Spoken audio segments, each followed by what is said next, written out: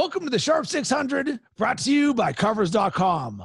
I'm Rob Cressy, and I'm super excited to be jamming with you.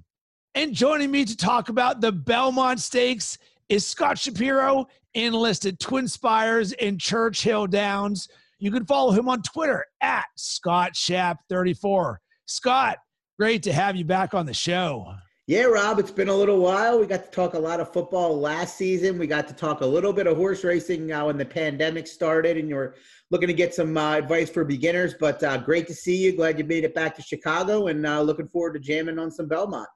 And I am looking forward to jamming about some Belmont because every time there is anything that is a shred of live sports, especially on the weekend, hallelujah. Sign me up because I am ready to bet on something. But also, there lies both the opportunity and the thing that we need to be careful of, because we're all so quick with our trigger finger with the Belmont or UFC or any of these other things that we have been betting. We need to make sure that we are informed bettors and that we do this right and don't just throw money down the tubes. So that's why you're on today, Scott. And what's unique about this is the order of the horse racing. Traditionally, we're used to the Kentucky Derby. Bump, bump, bump. Everyone's really excited about this, but all of a sudden it's like the Belmont, and people aren't accustomed to this. And the track is going from 1.5 miles down to 1 1/8 mile, and they're calling it Test of the Champion. So first off, what challenge or difference does this shorter length make? Well, it's very different, and it's very unique to call the Belmont Stakes the first leg of the Triple Crown. Usually my company's Kentucky Derby starts things out. There's a lot of unknowns when that happens, when these horses stretch out to that 1.25 mile distance. This is a little bit different. It's still going to be a Triple Crown race, but the 1 1/8 is a one-turn event, which is kind of a combination of sprint and stamina, so speed and stamina, whereas that 1.5 miles is about as far as these horses will ever run. So that's more of just a straight endurance test. Think of it as a marathon versus, a shorter race. It's a little bit hard to put in human terms, but so it's going to be a different kind of horse that would be in this race as it would be if it was the third leg of the Triple Crown. Now, there's always going to be a crossover. And the other difference is a lot of people think of the Belmont Stakes as when, American Pharoah and Justify and Smarty Jones and these horses had a chance to win the Triple Crown.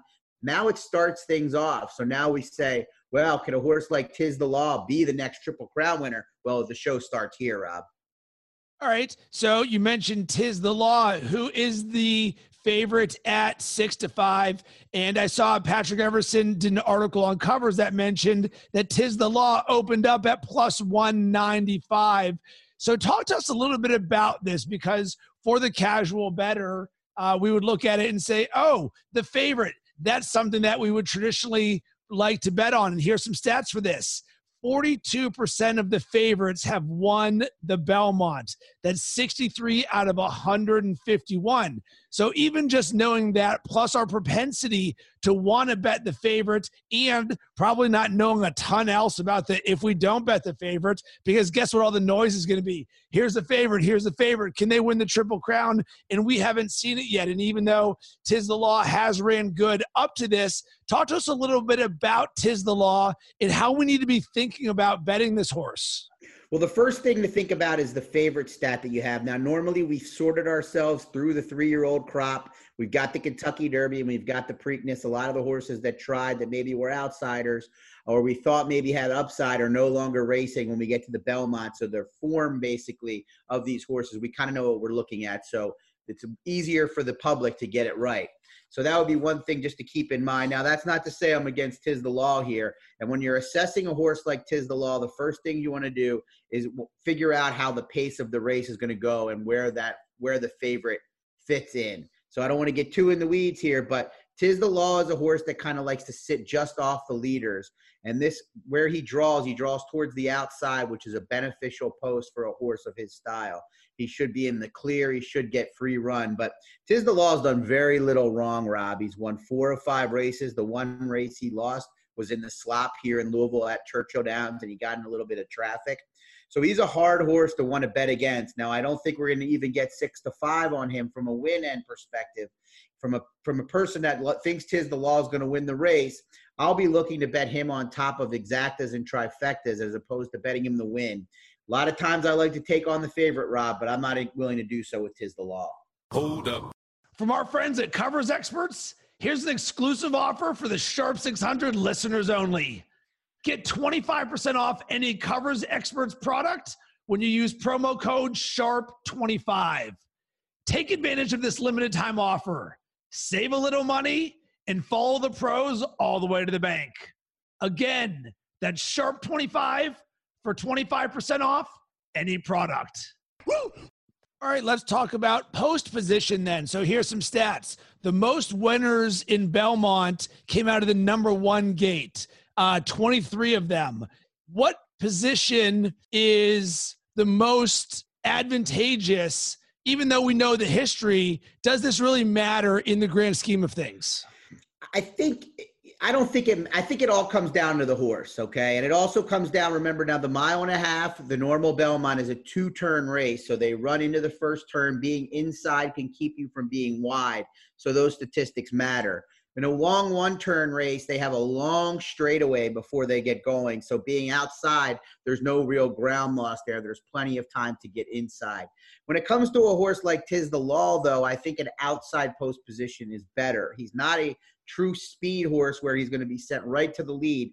An outside post allows his jockey to kind of look to the inside, see where the other horses are. He's got a lot of what we call tactical speed, which kind of allows his jockey to kind of put him where he wants to. You can think of it that way.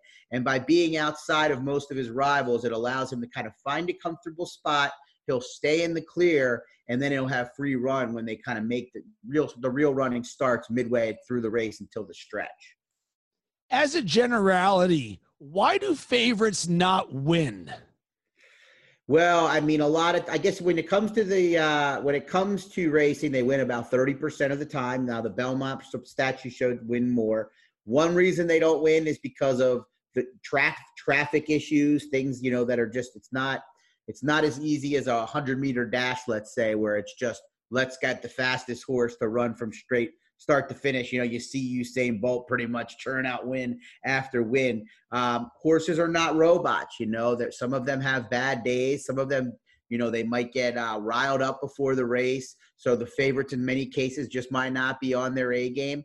And then we talked about analyzing the pace of the race. Sometimes if a horse is the favorite, the public might think he's going to be on the lead, and then there might be other horses that press him and tire him. Or it could be a horse that comes from the back, and normally he gets a clear run, but there's issues to keep him from getting that clear run. So if you can pick winners at a 30% clip, you're doing something special as a handicapper, and that just tells you how tricky it is to pick winners, even if you're picking favorites. All right, so now let's look on the inverse at the long shots and what we want to think about here. So we have one long shot, Jungle Runner at 50-1. We've got 30-1, 3 that are at 15-1, Farmington Road, Modernist, and Max Player. So how should we assess the long shots? Because it's a very sexy thing, and we even talked about this last week on our golf episode. With futures tickets, there's a lot of people getting tons of value, and Jordan Spieth was a great example. Someone where, boom, let's get Jordan Spieth to win this whole thing. You're feeling good the whole time, and then at the end, he doesn't win, and you're like, I have a losing ticket. And that can oftentimes be the case with these long shots. Just like you said, you might get the guy who's 50-1 who goes, boom, I'm just going to burn myself out here. And everyone's like, oh my God, he's going to hit. And then all of a sudden he fades at the end and they're like, oh my God, we were so close. When in actuality, he was never in it because that was what's supposed to happen. Right. Well, a horse like Jungle Runner at 50-1 in a 10-horse field, that tells you all you need to know. There rarely would be a 50-1. This horse is just slower than everybody else. He's beaten 2 horses in his last 3 races. He's hopeless. If he runs in the top 3, it would be shocking. If he won the race, it'd be one of the biggest upsets in Triple Crown history. You look at the 31 shot, the 4 left, he kind of fits that profile you just spoke of. He's a horse that you're going to get a little bit of a rush over. He's going to be up front. He should be sitting first or second unless he breaks poorly. he's got an outside chance, but he's not a horse that I'm excited about. When you look at the 15-to-1s, these are horses now that you can start to begin to make a case for, at least if Tiz the Law for some reason doesn't run his race, that maybe they can, be the horse to spring the upset. If not, maybe they could be the horse to finish second and complete the exacta. Of the three, Max Player interests me most. He's a horse that's been steadily improving. We don't really know what we've got yet. He's a young horse, so I think he's a little bit interesting. But those horses are their odds for a reason, Rob, and they need – it's one of those situations where, if they ran the race 100 times, they probably would only win it a few. And I don't know if that'll happen on Saturday. Scott, when we talked about on our previous episode, which was more evergreen in how to bet horse racing, I'm someone who I like the 5-to-1, 6-to-1 values that are out there. We got Dr. Post 5-to-1, Pneumatic 6-to-1, Tap It to Win 6-to-1. Because if I'm going to say, let me go with the non-favorite, boom, let me go there. So what are your thoughts about them? And or is there any issue with knowing when you're going to bet them? Because if you're taking the same mindset that I would have in like others, cool, we're not going to bet the favorite. Well, who's second, third, or fourth? Well, guess what? Those odds are going to get bet up because of the public having that same mindset. Yeah, I think that's the sweet spot. And I think as a general rule, if you're playing these races a couple times a year like a Triple Crown player, you probably aren't going to make a living betting the favorites to win. We talked about the percentage they win at. If it was that easy, everybody would just bet the favorite and be on their way. So plus hitting a 6-8-to-1 shot is a lot more fun than hitting an even money shot. You're really in it for the entertainment. Of those three horses, and I actually like to live in that zone as well. So I would recommend doing that as, if you're playing these races. I don't like Dr. Post. He comes in off of just 3 races, and I'm not sure the quality of the fields he beat. He's 5-to-1. He might go off the second choice. The one that I like the most out of those is Pneumatic. Now, it's going to take a lot to beat Tiz the Law, but for Pneumatic to ship in from Kentucky after just a race, I guess it was almost a month ago, but Steve Asmussen, one of the best trainers in the game. This is a horse that I think has a lot of upside. He's faced solid fields in his 3 races. And the horse that he lost to last time was Maxfield, who was one of the favorites for the Kentucky Derby and if he ran in the Belmont Stakes until he is now out with a fracture of his leg. But Pneumatic is the horse that I would be most interested in that zone. I think he's got the upside. I like the outside post, which is what we talked about a little bit with Tiz the Law. So that's a good zone, though, to key in on, Rob. You get a lot of bang for your buck, and you're not betting horses that are hopeless. All right, so what I want to talk about now is if we want to go big and if we want lower risk, because we've got 2 different types of bettors. We got the action junkies who just say, you know what? I just want to win. Boom, give me this. We have the others who say, let's go and do this. But at the same time, I don't want you just throwing money down on Jungle Runner being like, oh, I'm so risky here. Like, let's take informed risk. So let's start with this. If we wanted to add more elements of risk to what we're doing, but in a more informed way. So I'm guessing that would be, we're not going to be on Tiz the Law, but what would a little bit more calculated risk, but informed look like in terms of how we might want to bet this? Well, I would actually say from my handicapping perspective, speaking to what you're saying, that we would want to play exactas or trifectas, which are picking obviously the winner of the race, or maybe not obvious, I should say, but picking the winner of the race, the second place finisher, and the third place finisher. And I think Tiz the Law is a likely enough winner here. And you know me, I'm not a big favorite guy, but that I want to key him on first, where he's going to need to win the race and look to find the value, take the risk for second or second and third with horses like Pneumatic, horses like Max Player. So this horse, Tiz the Law has to win, and maybe Pneumatic or Max Player has to run second. We call this an exacta wheel. Tiz the Law over Max Player and Pneumatic, and you're going to get significantly more money. Obviously, it's more risk, but you need Tiz the Law to win and one of them to finish second. If you want to make it even riskier, you play a trifecta. You need those horses behind Max Player and Pneumatic to finish second or third. So I don't know if that's exactly the risk or if you want to even get a little riskier. No, it makes sense. And just to clarify, can you tell us the difference between a wheel and boxing? Yeah, a wheel would be, or a key or wheel would be when you need a certain horse to finish in a certain spot. And that's what I think that would, an informed way to take a risk here is using Tiz the Law. You can't, if you start playing Tiz the Law in boxes, which would mean you have him first or second, either combination, you're really hurting the value of a horse that's already that low. So boxing is when you have, so let's say we play a 1-2-3 exacta box. If it comes in 1-2, 1-3, or 2-1, 3-1, 3-2, all those combinations hit.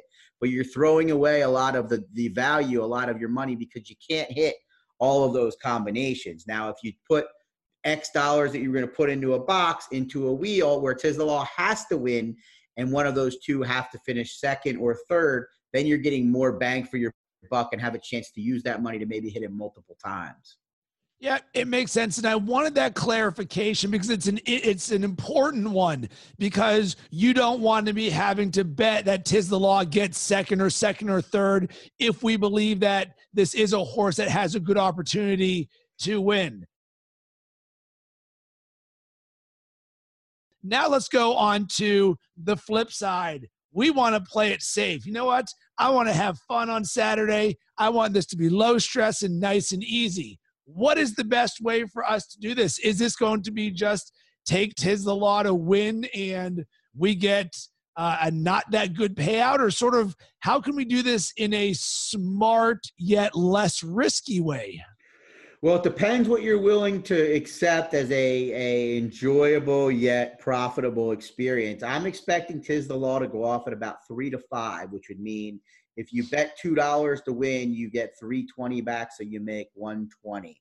Now, you know, if you're used to betting favorites in baseball on the money line or favorites in football on the money line, then that's acceptable for you, and you can have a good day and you bet X dollars your budget on Tiz the Law and you make 60% and you're on your way. And, you know, that might not be for everybody. There's another way you could go about it. You could pick a horse that you think is going to finish in the top 3 and bet to show. Now, my problem with promoting a show bet is A, it's not a winning procedure in the long run, a winning strategy. And B, if Tiz the Law finishes in the top third, even with your horse, it's going to have to do its damage on your payout.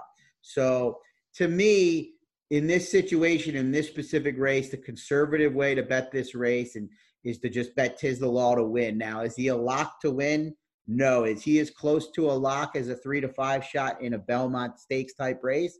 He might be, Rob. And so that would be my recommendation for this specific instance. If the bet is available, is there value in betting Tiz the Law to win the Triple Crown? That's a good question. And I at the current price, probably not to me, because we've seen what we see is these horses struggle to stay healthy throughout the process. So you have to win this race. Normally the Triple Crown is in a 5-week period. Now, if Tiz the Law wins this race, not only are you counting on him being good enough to win here in Kentucky in September and then in Baltimore in the Preakness in October, but you're counting on him not having any issues in training. That's a big if. We've seen a number of the top contenders in this 3-year-old crop go down to injury when we were excited about him. So that's why I wouldn't, but he definitely looks like a talented horse that has the physical abilities to get that job done. Another question for you about the wheel. So let's say, which I'm going to do Tiz the Law in a wheel, but at what point do we add too many horses to this? So for example, Tap It to Win at 6-1 and Pneumatic at 6-1 and Dr. Post at 5-1. In these lower odds thing, that 3-5 is not good at all. Obviously, if one of the higher odds horses gets second, that's good. But how should we be thinking about it so I don't just stack 5 horses to get second place, because will that just ruin all of my profits? Yes, that's a great question. When you're looking at a favorite like Tiz the Law, you want to limit the horses in the back unless you're using multiple horses that are in the 15-1 range. There is a way to look at what these are paying at the time. If you go on to your wherever you're wagering, or go Twin Spires, for instance, you can look at the probable exacta pays. They do change as bets come in, if this is something that you're into doing, but overall, generally speaking, if you're keying a top horse or wheeling a top horse like Tiz the Law at a low price on top, You want to keep it to a couple horses in the back end there, because if not, once again, you don't want to make bets that limit your ability to profit, and that would be just what you're doing. When is a good time for us to place these bets in general, knowing that horse racing is different because I'm not going to get the Patriots -6.5. Boom, I'm locked in here, where all of a sudden it can change as action changes. Yeah, I mean, the only thing that you risk on a day like this is this doesn't happen at Twin Spires, but it might happen other places if you're using them. But your risk, obviously, as it gets close to these big races, there's a lot of people online. So that would be your only risk. But I recommend waiting as long as possible, because you're going to get a truer idea of what your payouts are going to be. And on a big day like this, unlike a regular race day, there is a lot of money in the pools considerably ahead. So maybe 30 or 20 minutes ahead. Sure, if you have to go out and do something else with the family or whatever you might be doing these days, that's fine to go ahead and put your bet in early. But if you're really trying to figure out what you're going to get paid, then you're going to want to kind of wait as long as possible so you can keep up with the odds. I like that. So, Scott, let's leave us with a pick. I'm actually going to take what you just said for us, and I'm going to do Tis the Law in a Wheel with Pneumatic in Max Player. Yeah, I mean, I hate to give out a favorite like this. Everybody could do that. But sometimes you just got to take what the race gives you, Rob. So Tis the Law is the top pick. I like Pneumatic's upside. He's the horse I think has the most upside in the race and the best chance to finish second in here. And Max Player's listed at 15-1. I expect him to be every bit of that or more. I'm going to pick him for third. So I'm going to play it just like we spoke about. Tis the Law over Max Player and Pneumatic in the exactas.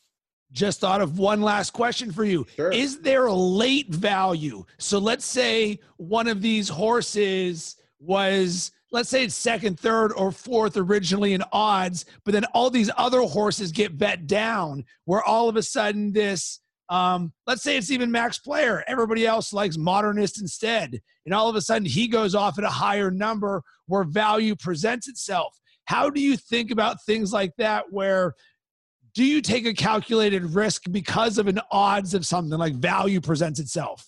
Yeah, absolutely. Watching the tote board is very important. And, as an advanced player, you kind of want to give yourself an idea of what you think a horse's chances are to win the race. So if I think Max Player is truly a 15-1 shot and he's 32-1 with 4 minutes to post, hey, maybe I am going to put a 5-spot or whatever that amount is to you on Max Player on top of my bets, just because the value is too great. So you do bring up a great point, and following along with the tote board. Tote board is where the win odds are, and all the other things are kind of hidden underneath there on your ADW. But definitely make a good point, and that's key to horse racing. You mentioned it being different than sporting events. You want to watch the tote board because that's where the odds are, and the people you're betting against are affecting those odds. Scott, really enjoyed jamming with you. Where can everybody connect with you? Yeah, you can find me on Twitter, as you mentioned in the introduction, at Scott Shap 34, Rob. For the Churchill Downs spring meeting and fall meeting, you can get my picks each day on there if you just want to bet on an average day. And then you can find all my work on twinspires.com as well. And I want to hear from you. What action will you be having on the Belmont Stakes? You can hit me up on Twitter at Rob Cressy. Make sure to use hashtag Sharp600 and be part of our community. And also make sure to tag at Covers. And if you got any value out of this podcast or any of the ones that Scott and I have done together, what would really help us out a ton is if you went to iTunes and gave us a rating and review and just let us know what you think about the show. When you do that, we will give you a shout out on the show and show you some love back. And remember, if you want to be a sharp, don't be a square with your bankroll. Be disciplined with your money management. The Funkadelic devil hit you with the rap level of 10. The 1, 2, 3, your pen. I get action. So everybody jump with your rump. If you like the way the sound pump it in your back trunk. And let loose with the juice when I do rock. I'm too hot. Some say I got more juice than Tupac.